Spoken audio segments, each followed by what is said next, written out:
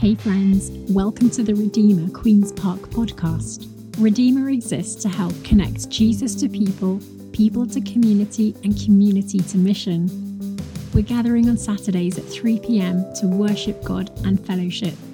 If you ever have any questions, or if we could be of help in any way at all, then please give us a shout at hello@redeemerqp.com. We hope you'll be encouraged as you hear another one of our Bible talks. Let's listen to the next episode. 1 Peter 2, verse 11. Dear friends, I urge you, as foreigners and exiles, to abstain from sinful desires, which wage war against your soul. Live such good lives among the pagans, that though they accuse you of doing wrong, they may see your good deeds and glorify God on the day that he visits us. And now in chapter 3.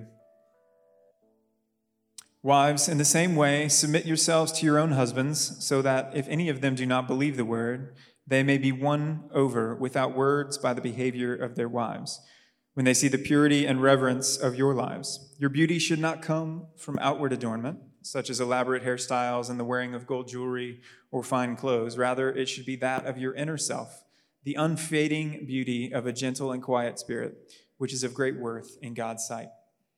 For this is the way the holy women of the past, who put their hope in God, used to adorn themselves. They submitted themselves to their own husbands, like Sarah, who obeyed Abraham and called him her Lord. You are her daughters, and if you do what is right and do not give way to fear. Verse 7, husbands, in the same way, be considerate as you live with your wives, and treat them with respect as the weaker partner and as heirs with you in the gracious gift of life, so that nothing will hinder your prayers. Finally, all of you, be like-minded, be sympathetic, love one another, be compassionate and humble. Do not repay evil with evil or insult with insult. On the contrary, repay evil with blessing, because to this you were called, so that you may inherit a blessing. For whoever would love life and see good days must keep their tongue from evil and their lips from deceitful speech. They must turn from evil and do good. They must seek peace and pursue it. For the eyes of the Lord are on the righteous, and his ears are attentive to their prayer. But the face of the Lord is against those who do evil. This is the word of the Lord. Thanks. You need this? Yeah. Thank you, David.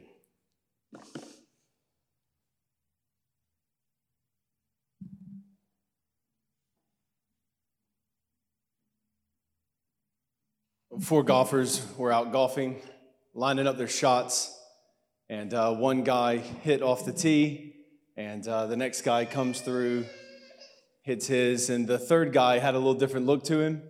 He was paying attention to what was going on, and there was actually a road coming by, and he noticed that the cars that were passing, they all had their sunbeams, their headlights on, and he actually stopped, takes his hat off, stands there, is almost with like a resolute solemnity about him, and the cars pass by, he hits his shot, and they go off, and the other guys are like, that was what in the world was that? Like, that was strange, that was incredible, like, did you know what was going on? Like, oh, you didn't notice, that was a funeral. But it was the least I could do. That was my wife. We've been married for 35 years. There's some bad marriages out there. And divorce is the norm now. A lot of people getting married today even have the chance of thinking about getting married. They choose to keep things a little more detached. Why go through an outright divorce? Let's just make it where all we'd have to suffer is a breakup. Yeah. Back in the 1960s, across Western cultures, the divorce rate was estimated. It was noted that over 70% of adults were married. Now it's about 50%. You understand why a generation just kind of stopped trying. But you think about it, 50%. You know, if one in every two airplanes that crashed, would you choose to fly? Something to it. There's also couples that are technically married, but they're not actually happily married. You know, the excitement, enthusiasm that began with like, just married. Over time, it becomes, look, we are just married. Let's being lighthearted about something that's very, very serious. Look, when you're preaching expositionally, when you choose to just take a book of the Bible and just like walk right through it, one of those decisions you make is that you're going to let the text of Scripture set the agenda for you. So we're not going to pick and choose. We think this would be particularly flash. Let's kind of go there and let's do that.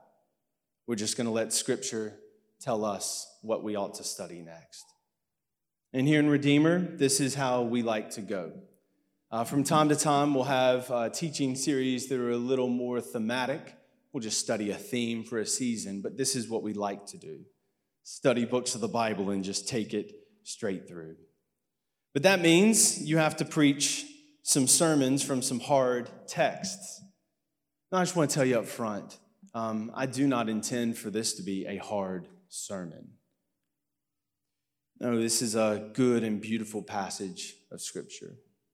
But I do want to say up front that this is a passage of Scripture that many people throughout history, many people who call themselves leaders of God's house, leaders in the church, they have used this particular passage of Scripture and other passages like it to use and manipulate other people and even to abuse and cause lots of confusion. And I want to speak to you today with that in view. I intend to correct some things that have been said, not in this church, but it have been said in other churches and in other contexts to try to bring clarity to confusion. I also don't intend to speak to you by being cavalier. I open being lighthearted because this is such a serious matter that we look into this afternoon. But I do not intend to be cavalier with you about it. I know there are Christian women married to unbelieving men, and there are believing men married to unbelieving women. And this passage of Scripture directly addresses those dynamics. So I don't talk to you somebody that thinks that this is foreign to us. I think this is very real. I think it's in our midst. So we need to think about the context of this passage of Scripture so we don't make some errors that other people have made, so we don't trip up and have a stumble where other people have had a blunder before. So think about the context of this passage of Scripture. And let me take you back over the last couple of weeks because we need to get a running start. We're going to need some momentum when we encounter these ideas this afternoon. Over the last few weeks, 1 Peter chapter 2, verses 11 through 12, it talks about how we ought to live in a fallen world as Christians. The big idea, David brought this to us just a couple of weeks back. We ought to live in the world in such a way where people who do not belong to the way of Jesus, they see the way of Jesus, and there's something about it that leads them to give glory to God. Also, it has a defensive effect so that when things are said about an individual believer or the way of Jesus at large, it doesn't seem to make sense. Because everybody's been studying their way of life, and it's so different, it's so foreign. People can't help but give glory to God in heaven. That's the context about what we're talking about here this afternoon. A clear and consistent theme over the last couple of weeks. So the primary way we do this is we, Christians, are going to live lives of beauty and distinction that are going to be compelling to the people around us. That's not legalism. That's something that springs up from the fruit of salvation. God saves somebody by grace through faith in Christ, and the fruit that starts coming up out of that soil are lives of beauty and distinction that draw people's attention up to God. So that other people around, they will be tempted to glorify God in heaven. And then accusations against Christians and against the church don't really make sense because their lives are one of such distinction and beauty. So we saw this in verses 11 to 17. You're like, okay, that sounds bold. How are we going to have it? And then verses 11 to 17 open with this. So here's how we get there. We're going to submit our lives to one another. And a bunch of people living in the modern Western culture that we do are like, I'm sorry, what? Like, that's the great idea? Like, we're going to live these lives of beauty and distinction. We're going to draw glory to God in heaven, and we're going to be able to, like, fend off attacks from the outside. By what? And now, for the third week in a row, we see from the text, from the Word of God, the very way we do this is by choosing to yield to one another. This is what 1 Peter's been teaching us. This is what all of chapter 2 is about, and this is what the beginning bit of chapter 3 is about. So David led us into it in verses 11 to 17 of chapter 2. How do we do this? We got to be the best citizens in town. How are you going to be the best citizen? Yep, you're going to choose to submit. You're going to choose to yield your life to the government authorities that God's put over you.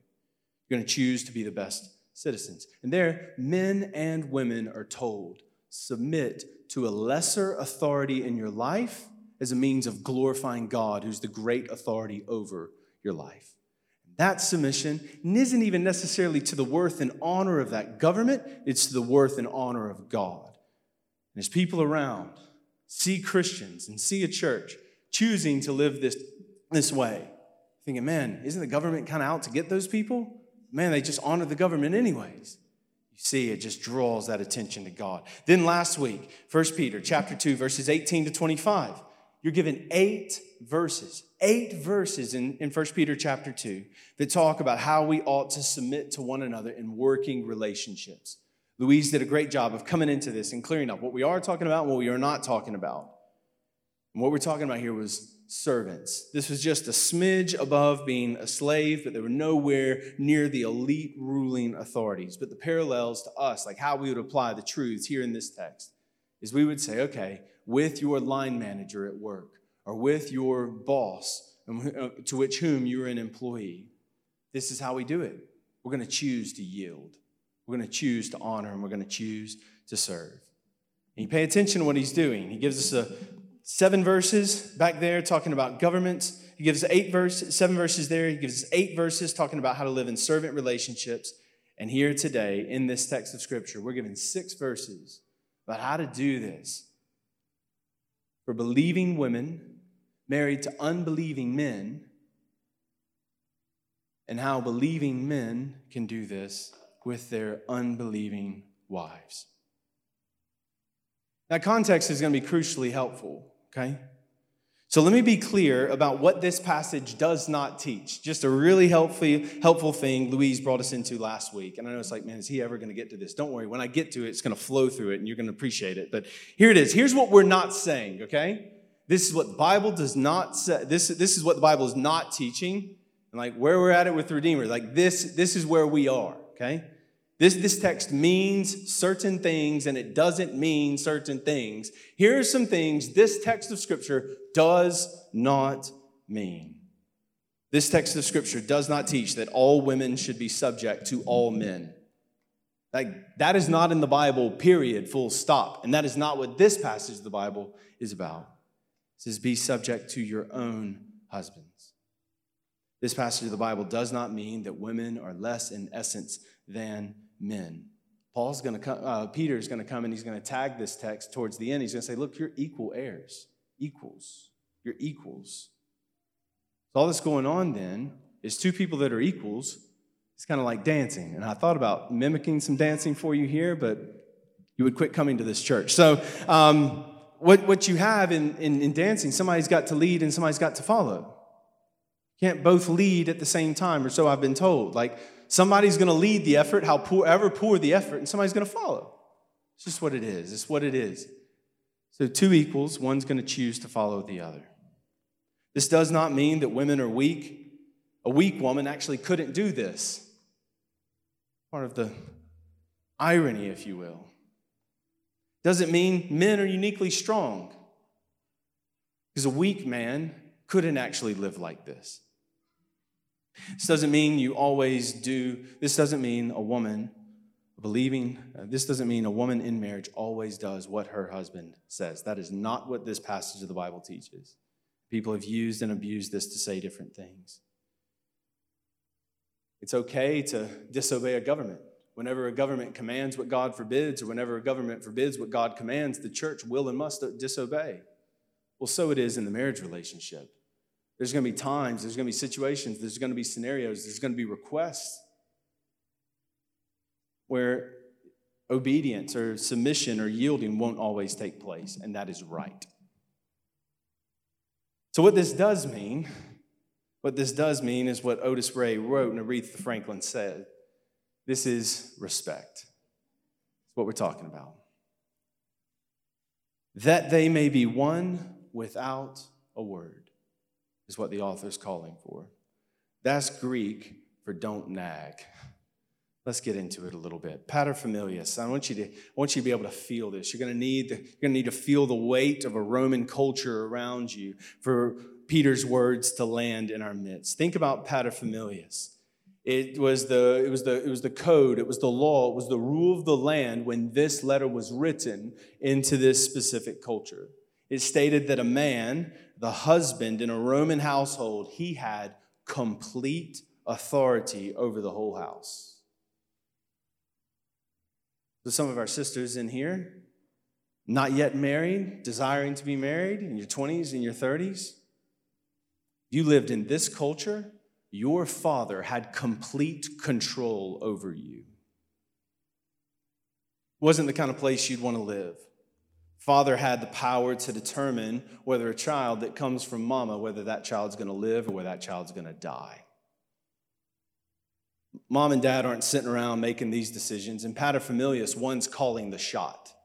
He looks, he pronounces, and that's it. You speak against him, paterfamilias allowed space for that husband in that culture to beat his wife into submission. That's the context into which this letter lands. So domestic abuse wasn't just like, ooh, did you hear what they do over there in that house? Like, did you hear what's happening in number 17? No, domestic abuse was expected. How else would women know how to listen to what their men have to say? Horrible. Worship was expected to be mirrored. So as whatever God the husband worshipped, it was just expected under paterfamilias that the wife would just follow the husband around, worshiping whatever God he was into. The women were on a spectrum.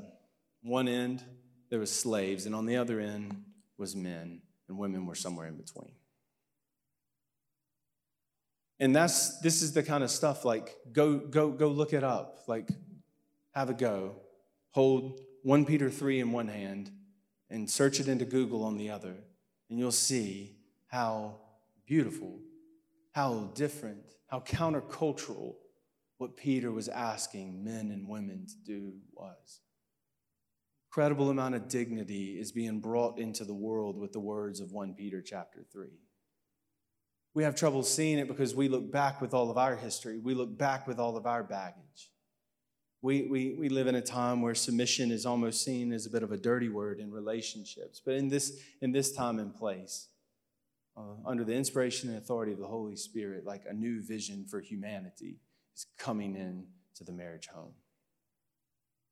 So let's just look right at it. Peter is saying something not to all women to pay attention to for all men.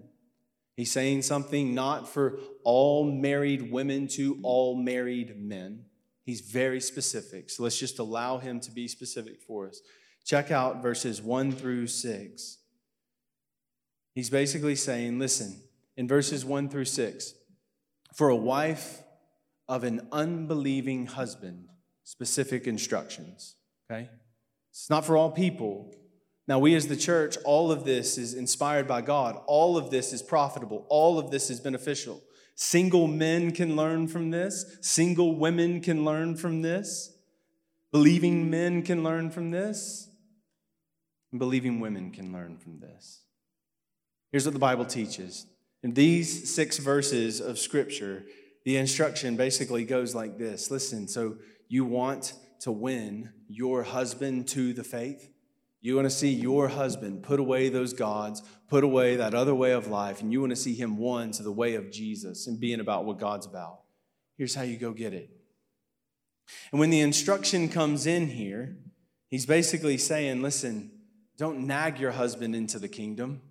He's saying, don't try to seduce your husband into the kingdom. Don't even try to win him with your words. Try to win him with your works. Specific teaching. So look at verse 2 in particular. Men are won by the works of and unbelieving men can be won by the works of a believing wife when that husband looks at the way that believing wife lives and sees a life that is full of respect and full of pure conduct as it's being described here. I'll tell you this as a married man, it's a lot easier to lead me with sugar than it is with vinegar. You know what I mean? Don't look at me. It's a lot easy to be led with words of kindness than with words of accusation. Yeah? And this is what the Bible is saying for us here this afternoon. The way a believing woman can actually be about leading and winning her unbelieving husband over to the Christian faith. It actually isn't going to be by nagging him, going to church again, you coming? Knew you wouldn't, like, come on, like that just doesn't create inspiration, But also not by using her looks and using her charm to try to bring him around, and then once he's brought around, try to bring him through. No. If you can win a man with that, you haven't actually won him, yeah? You just kind of caught him in a trance, like you just got him in a bit of a haze and a daze, but he's going to wake up, he's going to come around, and he's not going to ultimately come through. Oh, we need this. So what would it mean to be pure? What would it mean to be respectful? Looking into verse 2, considering the context right here. My sisters in Christ, this means that we become special agents in understanding what he's good at. This means we become scientists with a very narrow field of study. And that's actually the things that by God's grace are going well in his life. And then we become heralds that know how to get alongside and know how to speak things into existence. We know how to encourage. We know how to support. We know how to speak things that are good and true into his life. And isn't that the secret to all good relationships? Coming alongside of each other. And just imagine if like Gil and I run into each other a few days a week, but imagine if every time I saw Gil, every single time I saw him, I just had a list of 3 to 7 things that weren't going that great, ways he's letting me down, and ways I just really wish he'd level up so I could have a better life. I mean, that would be like that would be a recipe for a toxic relationship. No, but imagine when we came together, if there's, look, I'm loving you, I'm affirming you, things that are going well, but at the same time, hey, I noticed this in the last week. If we could do this 1 or 2 things, I think we'd all go further together. Like, it's just a different thing. If that's how relationships work, that's how we should expect relationships to work. Check out verse 4. This is important. Some misconceptions to be obliterated here. It's important for us. It says, let your adorning be hidden in the inner person of your heart. This verse says in no way that women should be quiet and just deal with it. That is not what we're talking about here. This is talking, listen, I understand, like I am a man, like talking to my sisters in Christ. I get that, and I am very sensitive to it, but I want to be clear here. My sisters, this does mean, like when it comes to how you're trying to cultivate beauty and how you're trying to cultivate winning him over, what are you trying to cultivate? What this is talking about here, this doesn't mean we can't braid our hair. This doesn't mean you can't have some awesome jewelry. This doesn't mean you can't have incredible clothes. It's just saying those things are fine. They're perfectly fine. Those things should not be the spring from which the beauty comes. Now, there should be something else happening here. And Proverbs chapter 31 gives us a beautiful exposition of what this looks like. A woman who's known for her character, a woman who's known for how she is amongst men, and a woman who knows for how she is amongst women.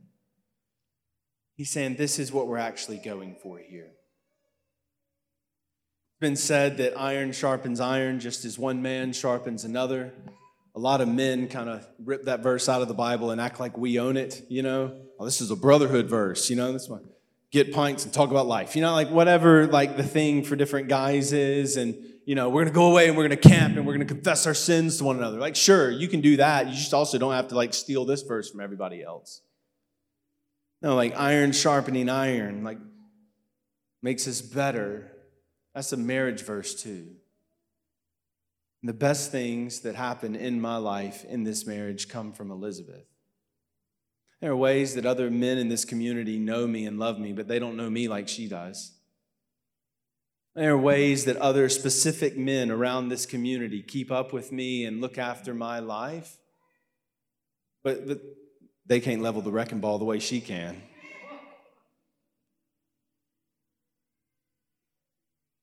No, isn't it that in relationships? It's actually those times and those places when people don't sit by passively and spinelessly and just let the thing happen, but somebody who loves you enough to step in no matter how fast the momentum on the situation is moving and saying, listen, I'm just gonna tell you, like, we need to talk.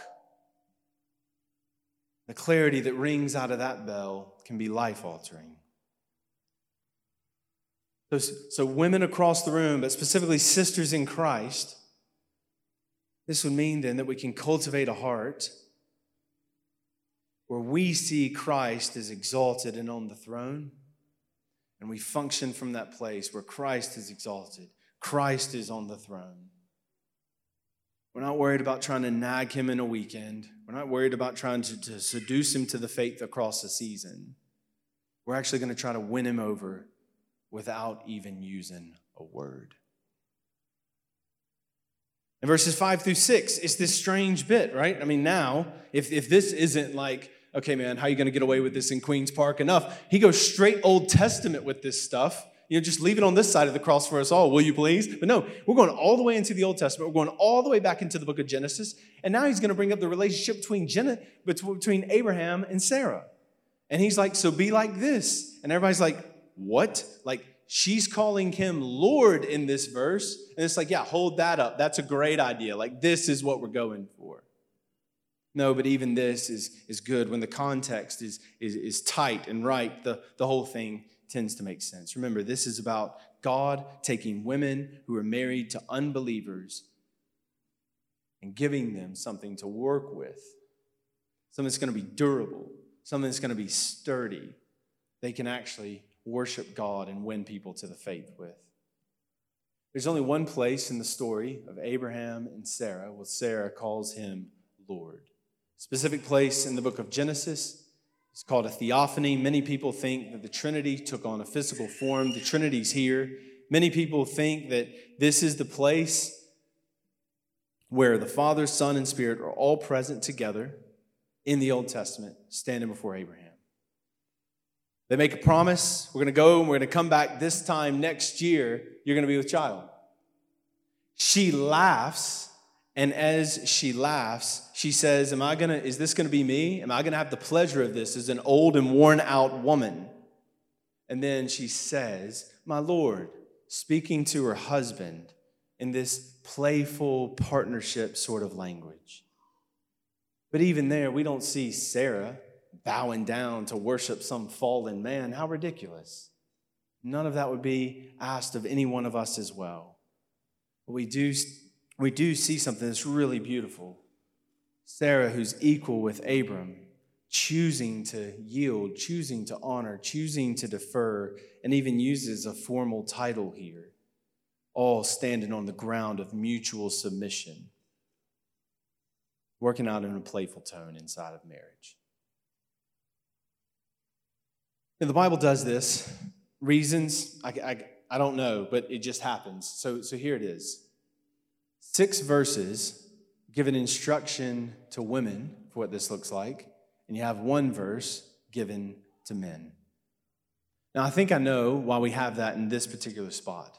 In paterfamilias, the man was already strapped with all the power. He already had all the authority.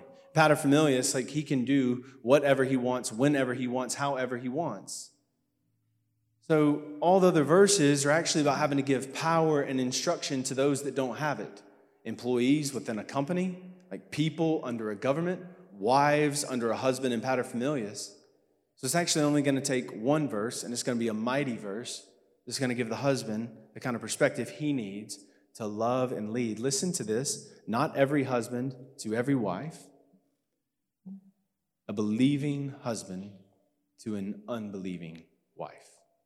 One verse of Scripture for how that husband can go about loving and leading in the home in such a way where she is one to the faith.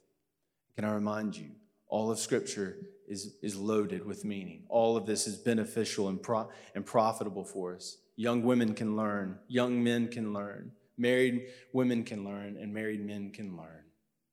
So likewise, husband, this continual looking back technique that he's doing, this teaching's for a husband married to an unbelieving wife. Here it is. Husbands, live with your wives in an understanding way so that your prayers may not be hindered. Goes on to describe this vessel. This vessel is commonly understood to be our physical bodies. I think it's ridiculous to think of men as like these like bulls or something. You think of women as like fine china. That's useless. We never get the fine china out. We need some everyday stuff if we're going to use something like that anyway. So how in the world could a woman be understood as a weaker vessel? Again, do not intend to be cavalier, light, or shallow with you. What are the options? A woman could be understood to be weaker emotionally, intellectually, morally, or physically. So just work through the list.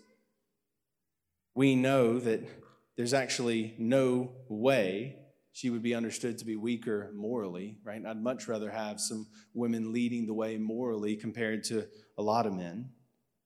Not really going to be the case that she could be understood to be weaker emotionally.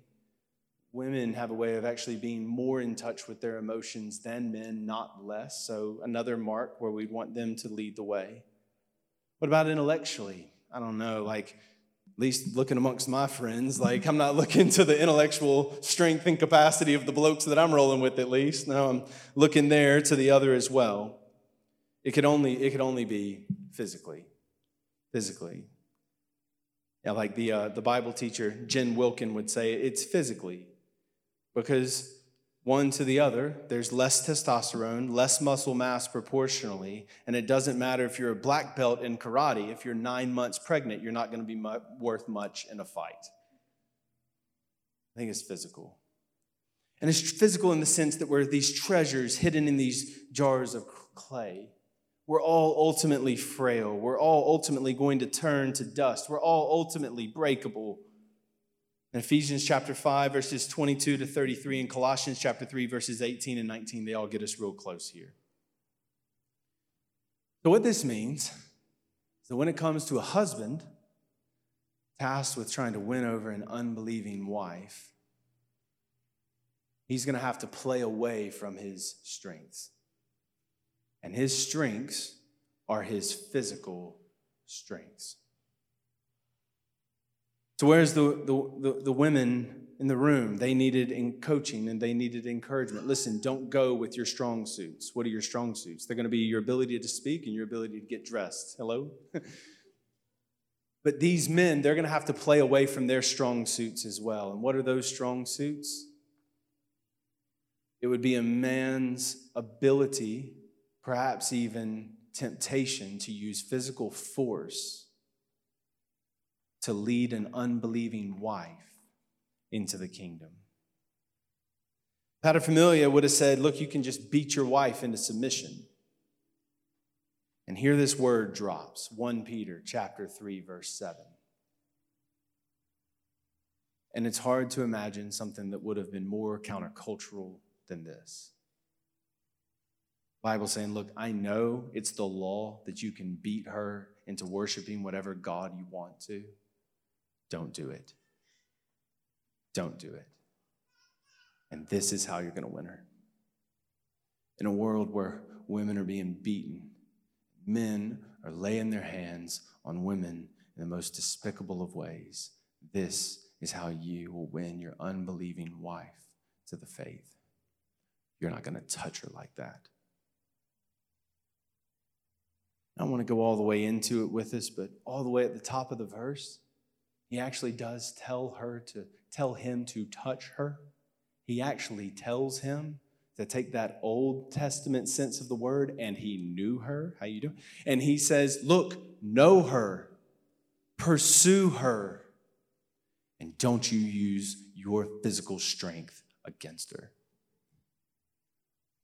It's the kind of thing that women's hearts around this room, but even now, but like back then, hearts float to this. Are you kidding me? This is available. He'll pursue me, but he won't abuse me. He's going to get alongside of me. He's going to live with me in an understanding way. I had no idea. And this is what the Bible is calling for. It's a word for the brothers in the room, though. These are God's daughters, and he takes them seriously. So seriously, where if you or I lay our hands on his daughters, he says, I'm not listening to your prayers. This probably happens a lot, doesn't it? You know, batter the wife around a little bit. You can kind of run over here. Now, God, this business deal coming up, I'm really going to need you to come through. He's like, what are you talking about? We're not talking about your business when you treat her like that. This is God's heart. This is what he's after. And marriage is difficult, yeah? There wasn't near enough amens for who's represented in this room, but we'll come get that next week, I guess. While marriage is difficult, I speak very clearly to the sisters in the room of all stripes, married, unmarried, single, married to a believer, married to a non-believer. He lays his hands on you physically. He has forfeited his rights to have you show him Christ through submission. You call the police. You come see the elders at this church, and we will help you, and we will get into it with you. There's nothing in this that tells a single woman or a married woman of any stripe, any sort, of any kind, you have to be bossed around by another man. Not what the Bible says. That's not what you will ever hear us encouraging here. Now, it's encouragements. How can a believing woman pursue that unbelieving husband and see him fall out of love with the other gods of the land and come under the worship of the one true living God? How can a believing man show Jesus Christ to an unbelieving woman? Yeah, well, everybody around, all my friends, they just smack my wife until she worships my God. And I'm going to do it a different way. I'm going to love her. I'm going to pursue her. I'm going to know how to sit with her. I'm going to know how to understand her. And I'm never going to lay a hand on her like that. Encouragements. And we can imagine if that was true in that culture, then we can think together, what does this look like today? So watch this. I'm going to speed up. The author is about to shift the focus from the different relationships all the way up to the faith family. So thinking back now, first, how should we relate to governments, men and women choosing to yield and submit together? Not because we don't have dignity, but because we do have dignity. And when we choose to live in this way, our dignity is actually what gets highlighted and put on display. Then servants, anyone in any sort of boss and employee relationship, different ways to set the character of Christ on display. We're going to choose to defer. We're going to choose to be led as long as it doesn't lead us into sin. Then specific coaching for marriages, women and men alike, now back to everyone. Verses 8 through 12. Then it comes into the faith family as a whole, and that's what Scripture does. After we've had to listen to some coaching here and listen to some coaching there, it comes back for all of us. And it's thinking about all of us together. How should we relate? How should married men relate to married men? How should married men relate to unmarried men? How should women relate to men across the line? And I've spent too much time on the other stuff, so I'm going to go quick. It says, bless. It says, bless people so that you may obtain a blessing. It says, unity of mind. It says, sympathy for one another. It says, a tender heart. Because if you're a Christian, you know what it's like to not have it all together.